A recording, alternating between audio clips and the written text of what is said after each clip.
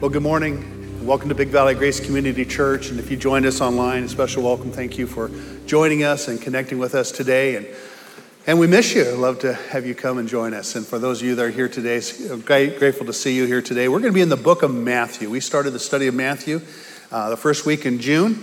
And we are going to be progressing through this book. We'll be taking a few chapters at a time. We invite you to make the reading of Matthew a habit throughout this month and next month. We will be in the book of Matthew all through July, and we'll be ending the end of July, 1st of August, and then we move into a whole new series. So take advantage of the Nook, too, before you leave. If you haven't done so, Roberta has picked out some wonderful books to help us to understand the book of Matthew better.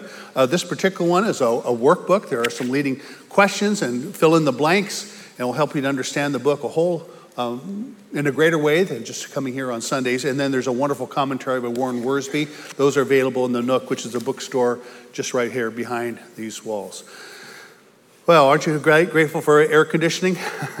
Praise the Lord, huh? This is going to be a hot one today. And man, I'm glad that we're able to be here in this wonderful comfort and we can read God's word and study it.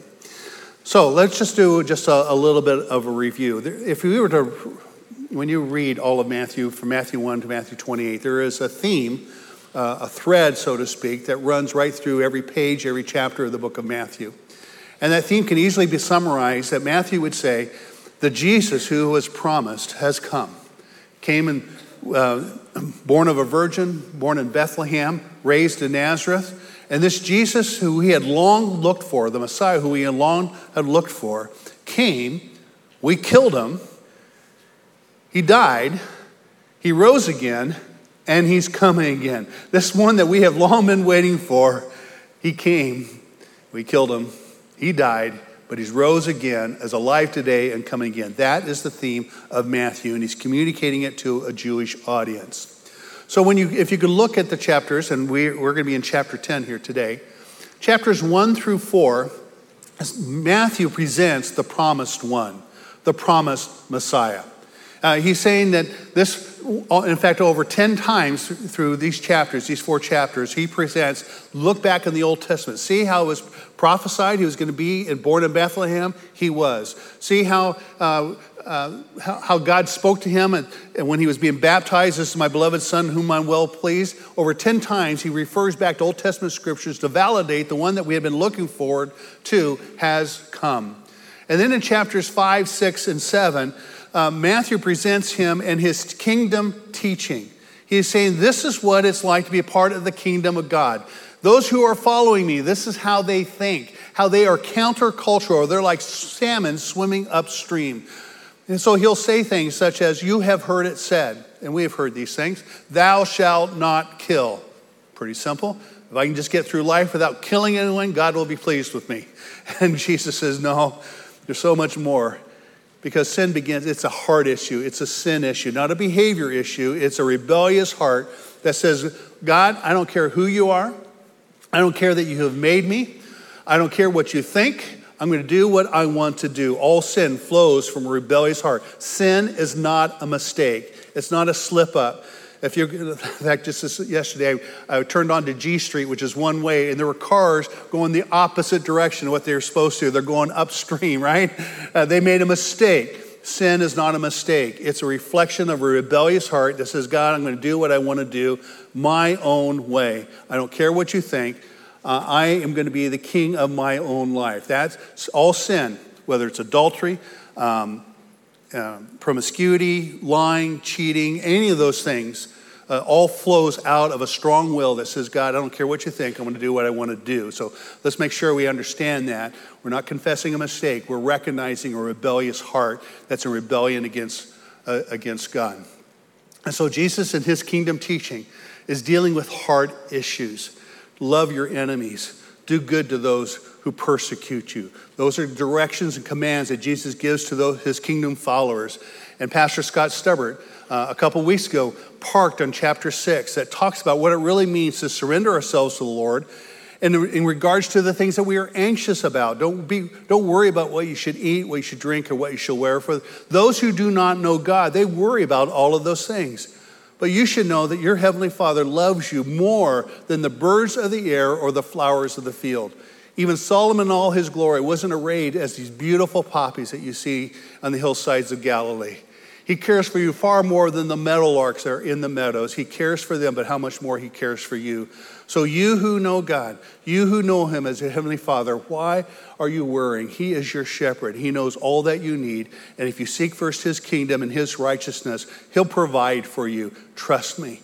So don't be anxious. Let the day's own problems be sufficient for the day. Matthew chapter 6. And Scott wonderfully taught it. If you missed it, go online, pick up his message. And then last week, Brandon continued this thought of what does it really mean to follow Christ? That when we follow him, there's two things that happen.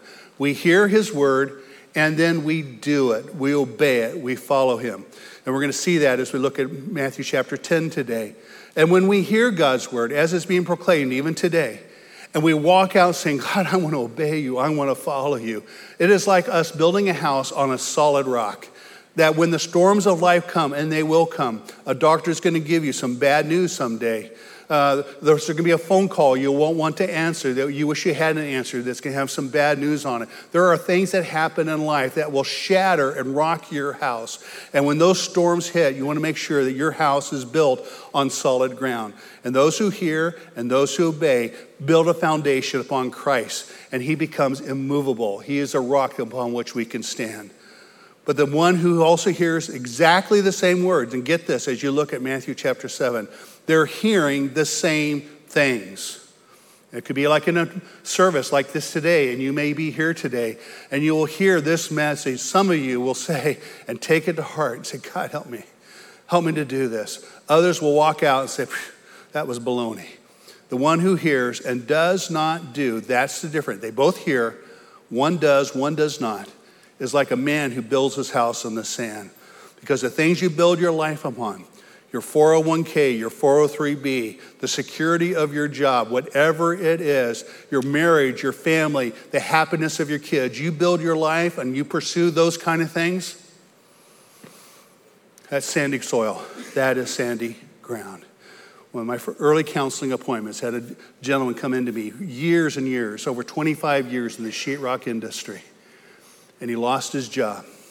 He had no clue what to do next. The sand had washed out right underneath his feet. You don't want to be that. You want to be on planted solid ground on Christ, the rock upon whom we stand. So this theme continues on. Next week, Pastor Rick is going to be teaching about how the sower scatters the seed. And as it scatters, there's 4 different ways that we can respond.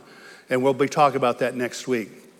In this chapter, Jesus now is taking his disciples. He's selecting 12. Mark tells us that he spent all night praying, seeking God's direction. And as he is done with his prayer and as he meets with these men, he handpicks 12 men. There's a bunch of people that are following Jesus, at least 70 more that we know of as we read the rest of the Gospels. And ultimately in Acts, we'll see over 120. So there are many people following Jesus, but he picks 12 and he says, come follow me. And there was a time in your life, in each of our lives who've been following Christ, where we sensed God was calling us to come and follow him. And so the first few chapters, we see Jesus' kingdom teaching, we see the promised one, and then we see, and then last week we see in chapters 8 and 9, we see the demonstration of his power and his authority. And boy, there are some phenomenal things that happen. And it's just jam-packed in chapters 8 and chapter 9, how Jesus demonstrates that he has power and authority over all things. He has power over death. He has power over sickness and disease. He has power over those that have been enslaved by demons. And even the disciples, they're with him in a boat, and a storm comes, and they had friends that had died in these kind of storms. They knew that if something didn't change, there was going to be no hope for them. And they wake Jesus up, who strangely and oddly seems to be fast asleep in spite of the splashing of waves. I don't know how he could sleep so soundly. And they wake him up and says, don't you care? Isn't that interesting? Don't you care that we're about to drown? And maybe, and I love these parables and love these stories because I can see myself in issues, things that we've had in our life. Jesus, don't you care? Why is this happening to us? Don't you care? And he stands up and he simply says to the wind and the storm, be still. And suddenly the wind stopped and obeyed him. The sea became as calm as glass.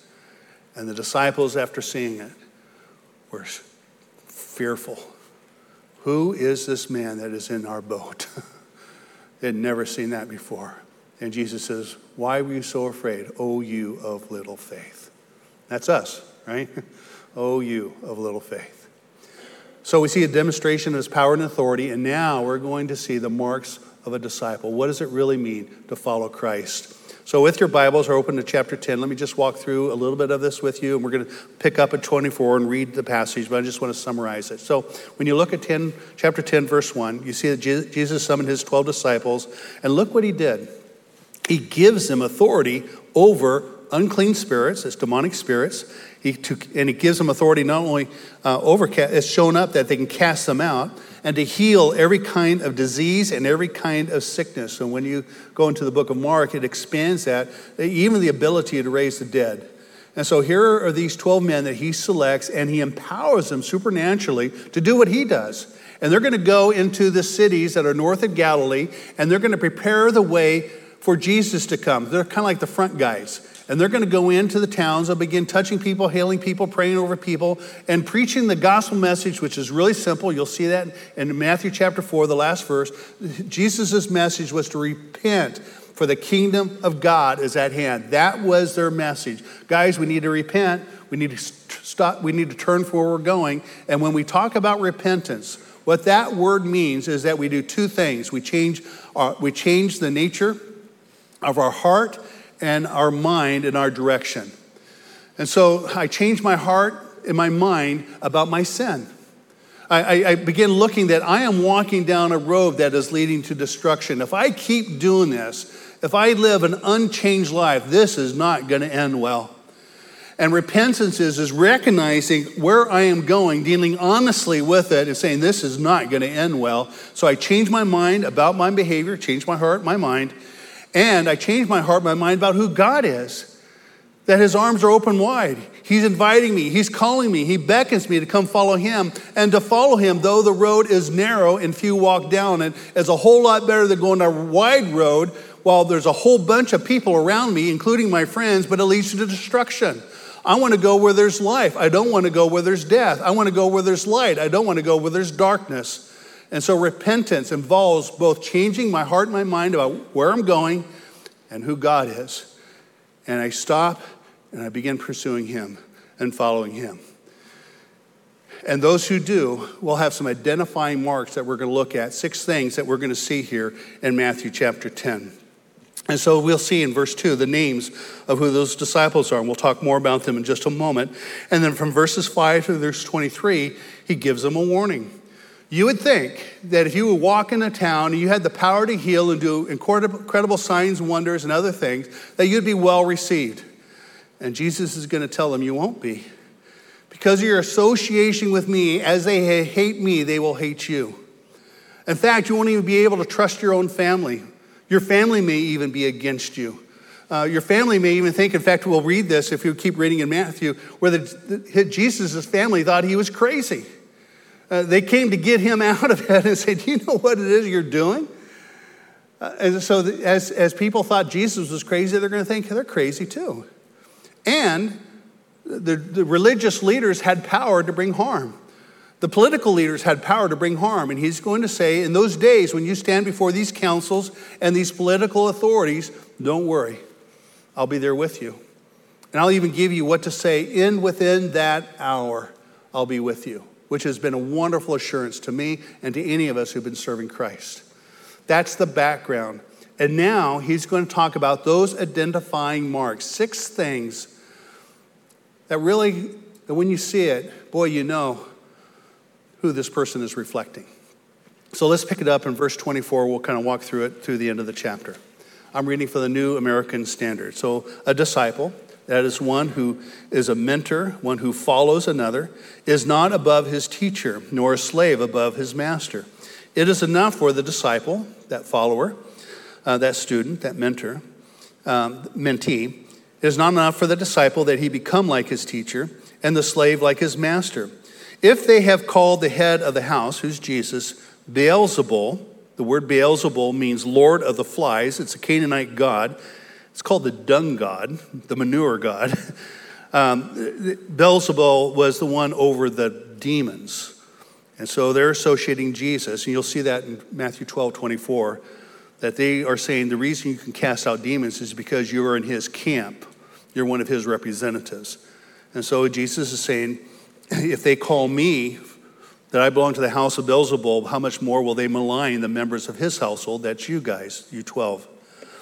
Therefore, verse 26, and the word therefore always means when you say it, what is it there for?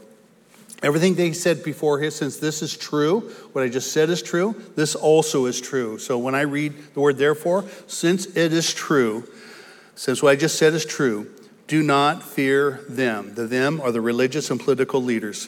For there's nothing concealed that will not be revealed or hidden that will not be known. That should cause all of us to take a deep breath. Because there's no such thing as a secret. You think you might have something in your life that you have been holding on to that you would be saying today, no one knows, I hope no one finds out. There is coming a day when all of those things will be revealed.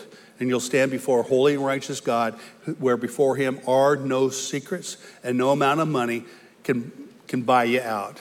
You are there literally naked before the Father, and he's going to reveal all things, and all the books will be open, and judgment will come. And you will see the Father as a judge or as a Savior.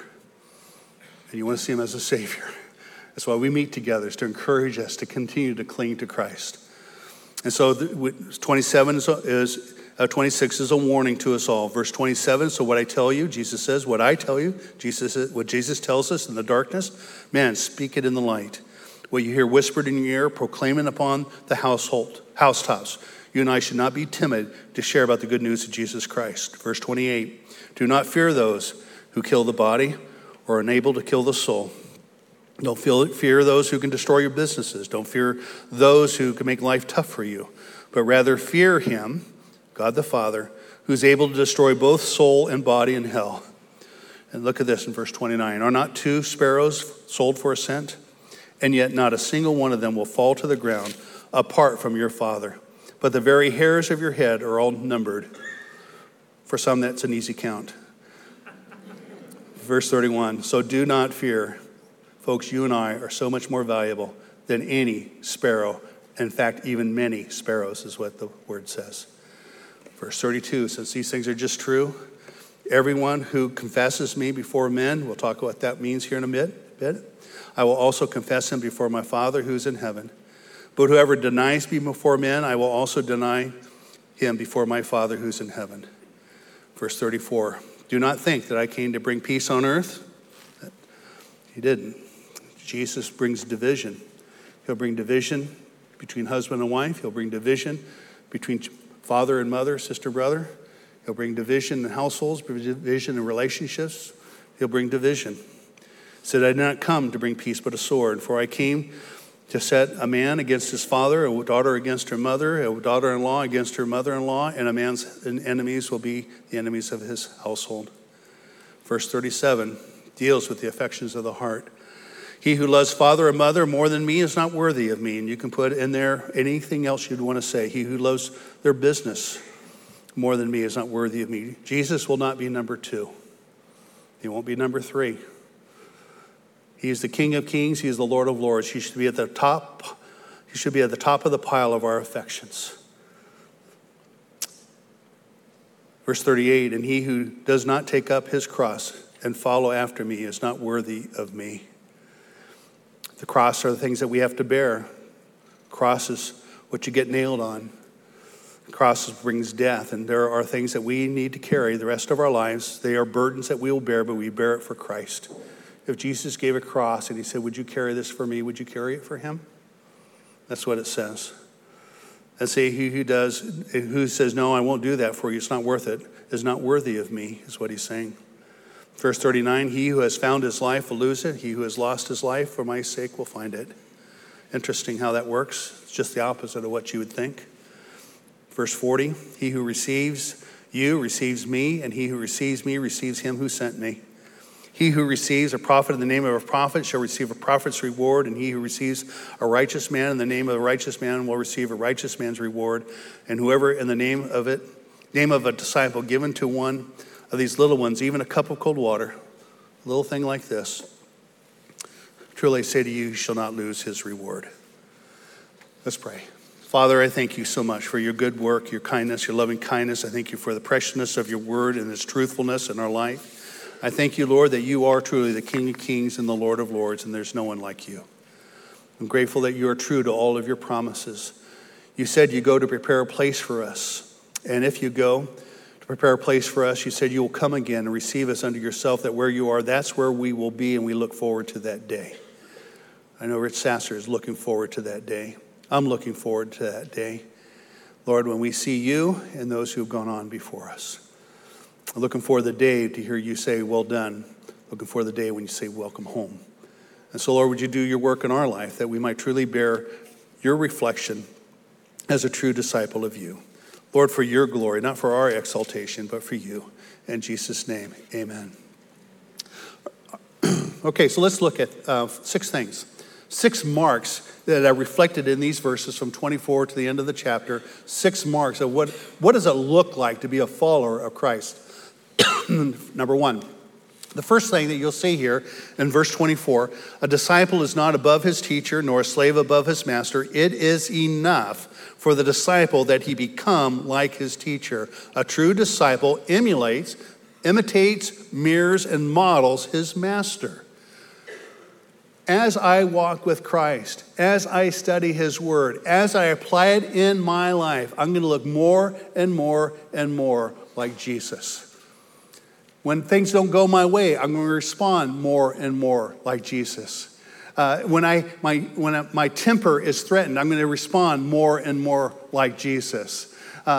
Longer I live as I'm obedient to his word, the more and more I will reflect him. And that's what he is saying here. We will become like him. And that is one of the marks of a disciple. The Apostle John understood this. He says, if we continue in his word, then you are truly disciples of mine, is what Jesus said. In 1 John chapter 2, verses 3 through 6, the Apostle John writes, by this we know that we have come to know him. How do you know if you really are truly following Christ? If we keep his commandments. The one who says, I have come to know him, but does not keep his commandments is a liar, and the truth is not in him. But whoever keeps his word in him, the love of God has been truly perfected. By this we know that we are in him. The one who says he abides in him ought himself to walk in the same manner as he walked. Some of you have had this experience. I've had it several times. Where an individual, in just a casual conversation, as I am sharing my testimony or as we're just talking about life, it's been not uncommon for individuals to want to assure me that they are okay. And they'll say this, it's always the same thing. Well, I believe in God. I'm not religious, I'm spiritual. Have any of you heard that before? And immediately I'm reminded of what James says, you believe in God, congratulations, so do all the demons, and they suffer. So what is the difference? And I've asked people this, so what is the difference? I share that verse. What is the difference between your belief, which will result in salvation, and a demon's belief who will receive damnation, eternally separated from God? What is the difference? Because a demon knows who Jesus is. We'll see this in fact, you see this in Matthew chapter 8.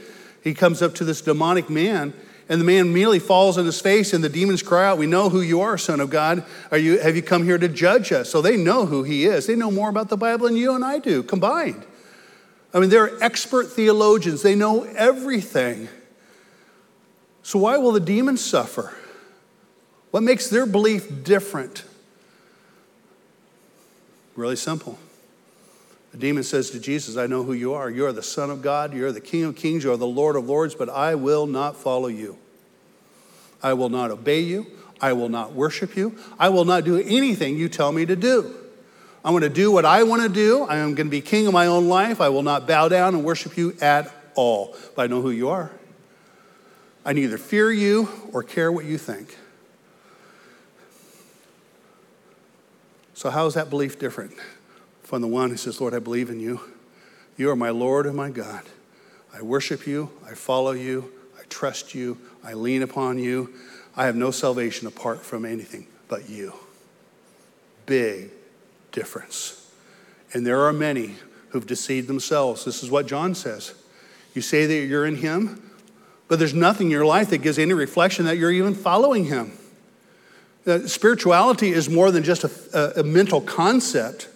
It's a life change. In fact, Nicodemus, Jesus said to Nicodemus, Nicodemus, you are a religious leader. You have been in the word all of your life, but unless, Nicodemus, you are born again, you will not inherit the kingdom of God. And when Nicodemus heard that in John chapter 3, he said, how do I do that? How do I, as an old man, enter back into my mother's womb and be born again? He says, Nicodemus, you're getting it all wrong. There's a spiritual transformation that takes place by the Holy Spirit. And unless that happens, you will not inherit the kingdom of God. Nicodemus, all your effort not to eat pork is meaningless before a holy Father. All of your effort to be circumcised means meaningless before a holy and righteous Father. You need to be born again. It's not what we are on the outside, it's what happens here on the inside. And a true mark of a disciple is one who's been truly born again. And there's a hunger and thirst for righteousness. You see that in Matthew chapter 5.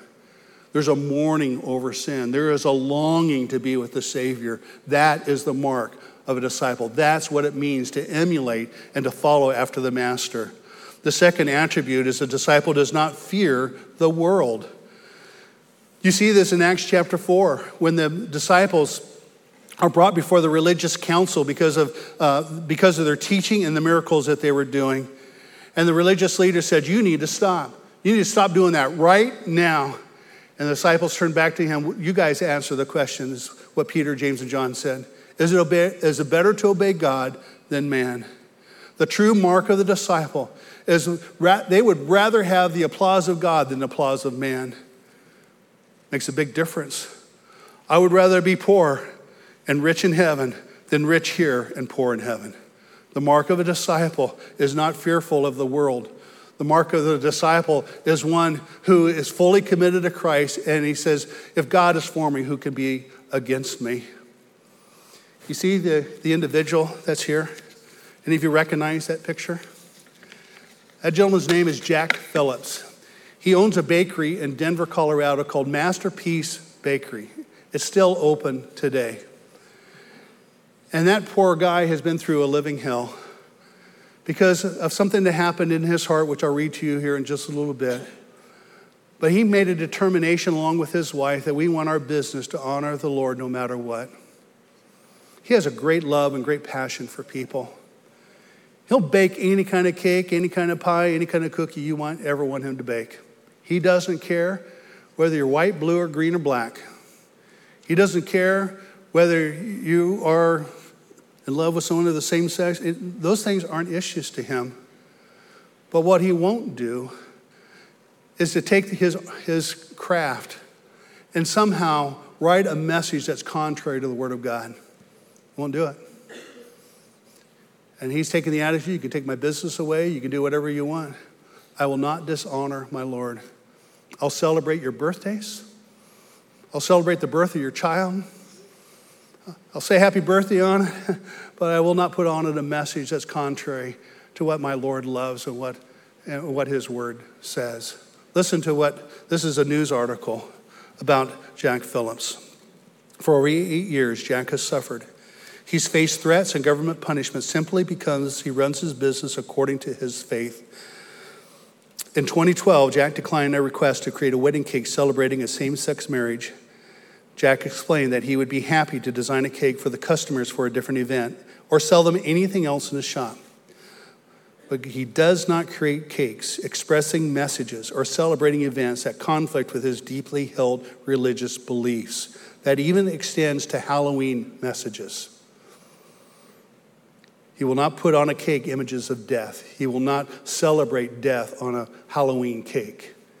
And so it's far more than same-sex stuff. Still, the same-sex couple filed a complaint in the state of Colorado, punished Jack for living in accordance with his faith. That ultimately went to the Supreme Court. And twice now, and the Supreme Court finally ruled is that you are unfairly antagonizing him.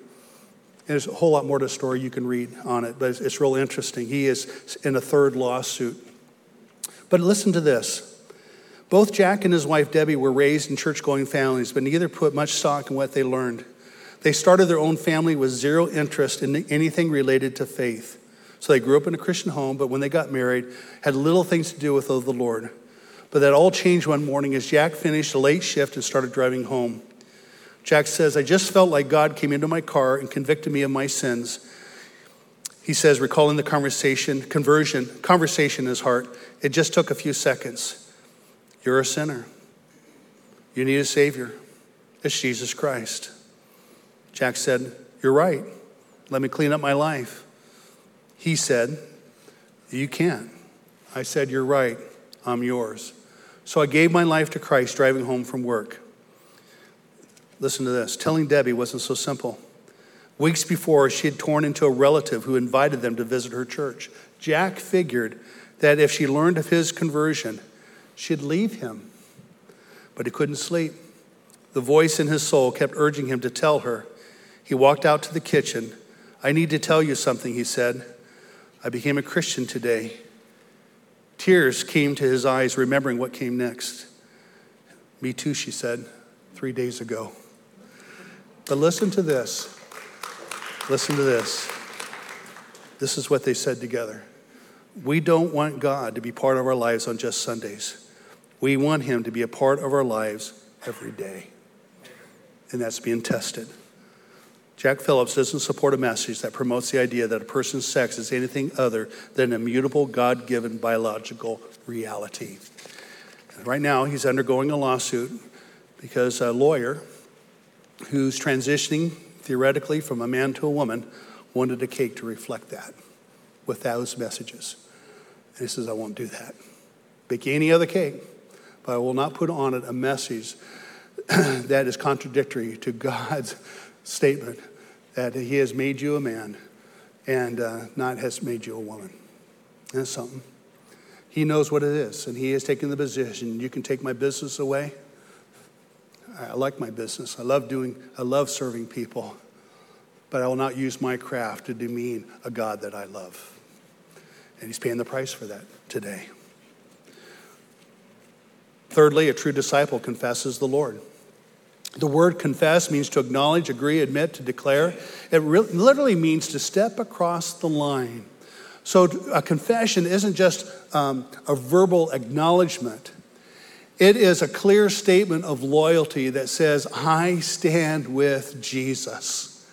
So you've seen those movies where the captain of a ship gets on a beach and he draws a big line in the sand and says, who will join me? And there's a pause. And then one after another steps across the line and says, Captain, we're with you.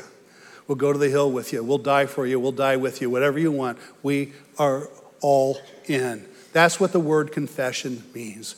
And so in Romans chapter 10, verses 9 and 10, it says, if we confess with our mouth that Jesus Christ is Lord, that is not a verbal acknowledgement of his position. It's a recognition that not only is he Lord of all, but he's Lord of me. And I am following him. I am submitting to him. If I confess with my mouth that Jesus is my Lord, and I believe in my heart that God has raised him from the dead, I will be saved. And anyone who calls upon the name of the Lord will be saved. And that is true today.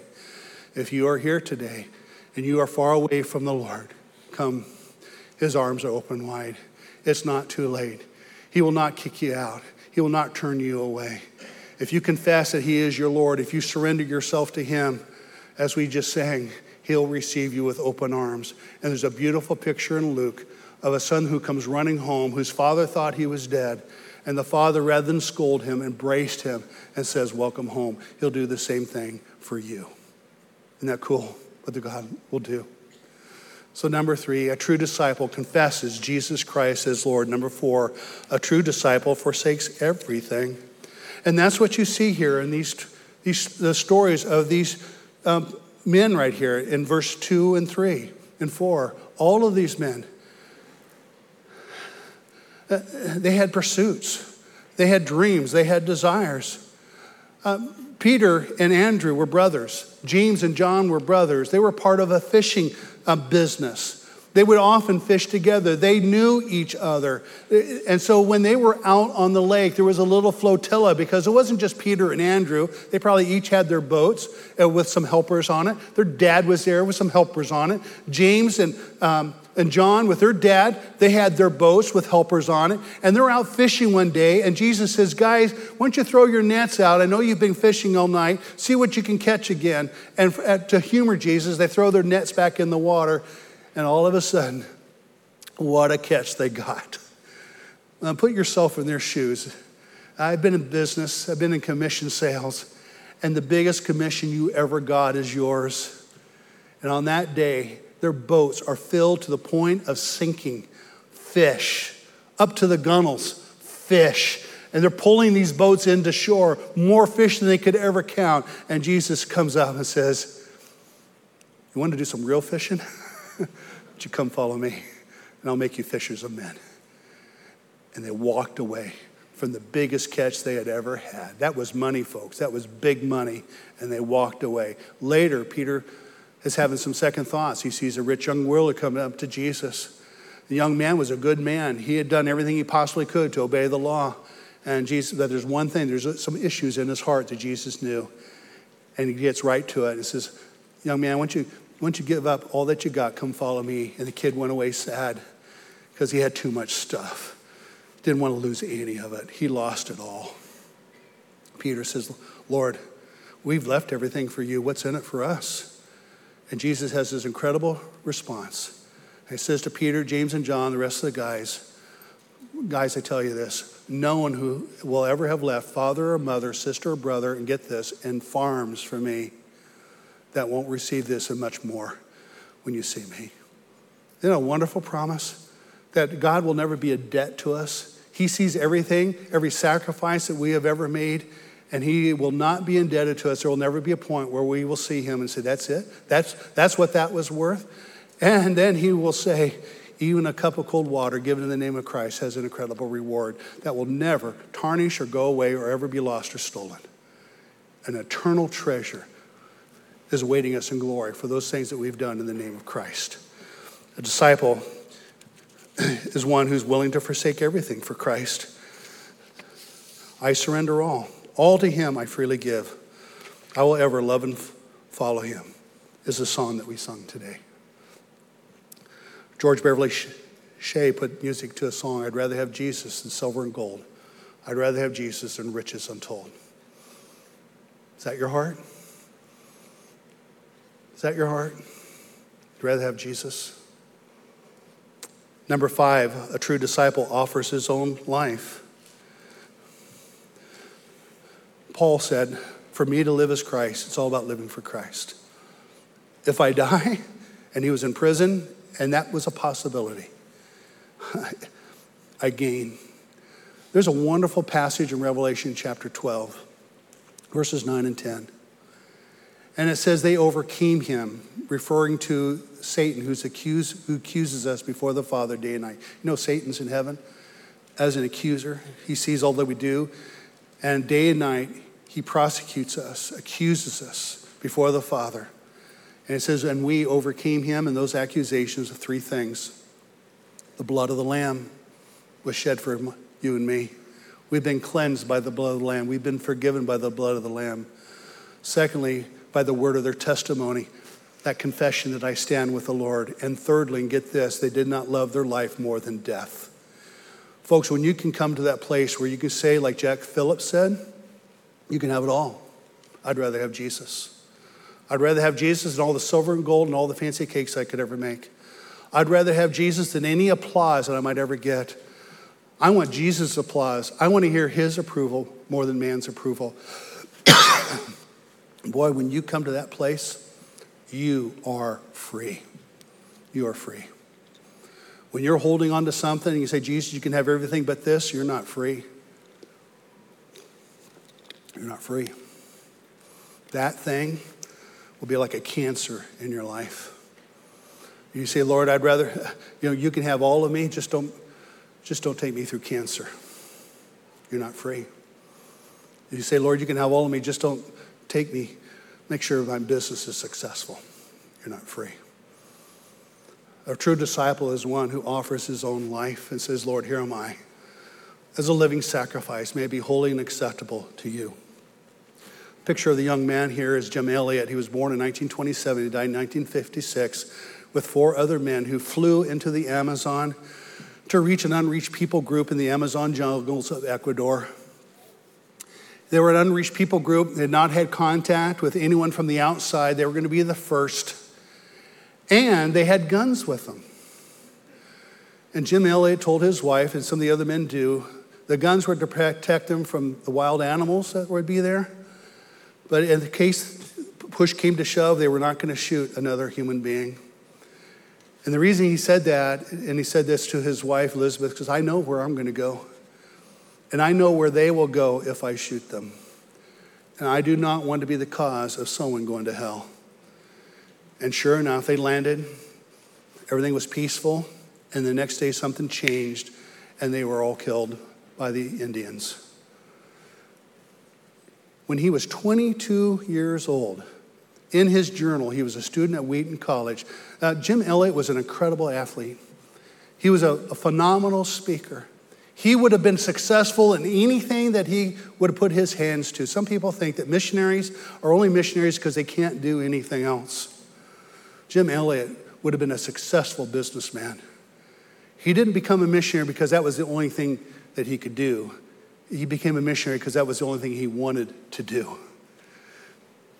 And in 1949, he wrote this in his journal, 22 years old. He says, "He is a fool who gives up that which he cannot keep to gain that which he cannot lose." 22 years old. Did you written that in 22? I was so far away from that understanding. But he had a call in God's life. He had surrendered his life to the Lord. And he says, "Lord, here am I, use me." And he would recognize that he is no fool who gives up that which he cannot keep. Can't keep anything that's here. I can't keep anything. I can't keep my kids. I can't keep my wife. I can't keep my farm. I can't keep my job. I can't keep my 403B account. I can't keep any of it. Can't keep any of it. Why do we hold on to something that which we can lose and miss that which we cannot ever lose? And Jim Elliot did not want to be one of those people. Lastly, a true disciple receives his reward. A true disciple is reward-oriented. Just like Jim Elliot, I would rather be poor on earth and rich in heaven than the other way around, wouldn't you? What a shame to have everything that this world has to offer and lose your own soul. Paul said, "For I'm already being poured out as a drink offering, and the time of my departure has come. I have fought the good fight. I've finished the course. I've kept the faith. In the future, there's laid up for me a crown of righteousness, which the Lord, the righteous judge, will award me on that day, not only to me, but also to all who have loved his appearing." Paul said in Philippians 3, I forget, the stuff that I've accomplished, and Paul was an accomplished young man, I consider it all rubbish, but for the cause of Christ. I press on. I forget what was behind me. I press on to which is ahead, the upper call of Christ. And that phrase, the upper call, is referencing that day when Jesus calls us to stand next to him, and he gives us those rewards for all that we've done in his name. That's 2 Corinthians chapter 5. That's what he does. And we want to hear, and Paul wanted to hear, Jim Elliot wanted to hear, Jesus say, "Jim, welcome home. Welcome home. Let me show you something." And we will stand in awe on a cup of cold water given the name of Christ. And we'll be like Schindler looking at their ring and say, "Why did I hang on to that?" The reality. And I think the tears that he wipes away is that reality. Oh my goodness, this is so real. Oh, had it not gripped my heart more. So the last question is, are we a fan or a follower of Christ? We all know what a fan is. We stand in the bleachers. We've got the big cheese head on, and we're painted blue and green and all yellow and all these things, and we're cheering on the Packers, whoever it is out there on the field, or the guy on the field who's getting the hits, who's in the game. Am I a fan or am I a follower? Jesus just calls us all to follow him. C.T. Studd was a gentleman that lived in the late 1800s, early 1900s. He demonstrated what it really means to follow Christ without counting the cost and without looking back. He was an accomplished athlete in cricket. He was headed for greatness. And he said this, with all its fame and what is all the fame and flattery worth when a man comes to face eternity? I know that cricket will not last, and honor would not last. I think of those folks that are in American Idol, and they want the top prize. None of it will last. Nothing in this world would last, but it is worthwhile living for the world to come. How could I spend the best years of my life in living for the honors of this world when thousands of souls are perishing every day? And C.T. Studd left it all, became a missionary to India and China and Africa. God used him in some phenomenal ways, but some of the things that still speak to me today is this poem that if you're in my office, you will see a portion of this poem on my wall. I want to be reminded of its truth every day. He wrote this, only one life, a few brief years, each with its burdens, hopes, and fears, each with its days I must fulfill, living for self or in his will. Only one life 'twill soon be past. Only what's done for Christ will last. Would you say that last phrase with me? Only one life 'twill soon be past. Only what's done for Christ will last. There's a whole lot more of this poem. I encourage you to look it up. Put it into Google, only one life, you'll see it all. But that's true, folks, isn't it? Our lives are so short. Time goes by so fast. It will soon be past. There will be a calling and appointment we will all keep. And our life here on earth will be all wrapped up. For some of us, it'll be earlier than we would hope or expect. But it will come. Only one life will soon be past. And folks, it's true. Only what's done for Christ will last. Invest yourself in the things that matter. Invest yourself in the things that will not either rust or be stolen or burned up or pass away. Invest in those things that are treasures forever, that are given by our wonderful Lord who says, welcome home. I'm going to pray. My wife and I will be right up here in the front. We'd love to meet any of you. Particularly if you're new here to Big Valley, we'd love to shake your hand and become acquainted with you. There will be a place over here for prayer. I encourage you to come. If you carried a burden here today, come to prayer. If you're online, there's opportunities to pray. But folks, let's surrender all to Christ. Let's watch him work in ways greater than we can ever imagine. If you've been far away, let's get near today. If there's a burden, let's give it to him. But let's surrender it all to him. Let's watch him work. Let's pray. Father, thank you so much for your grace and your mercy in our life. I'm grateful, Lord. I love the picture of your arms open wide, and that when you embrace us, you don't scold us for our failures. You love on us and say it's all been nailed to the cross.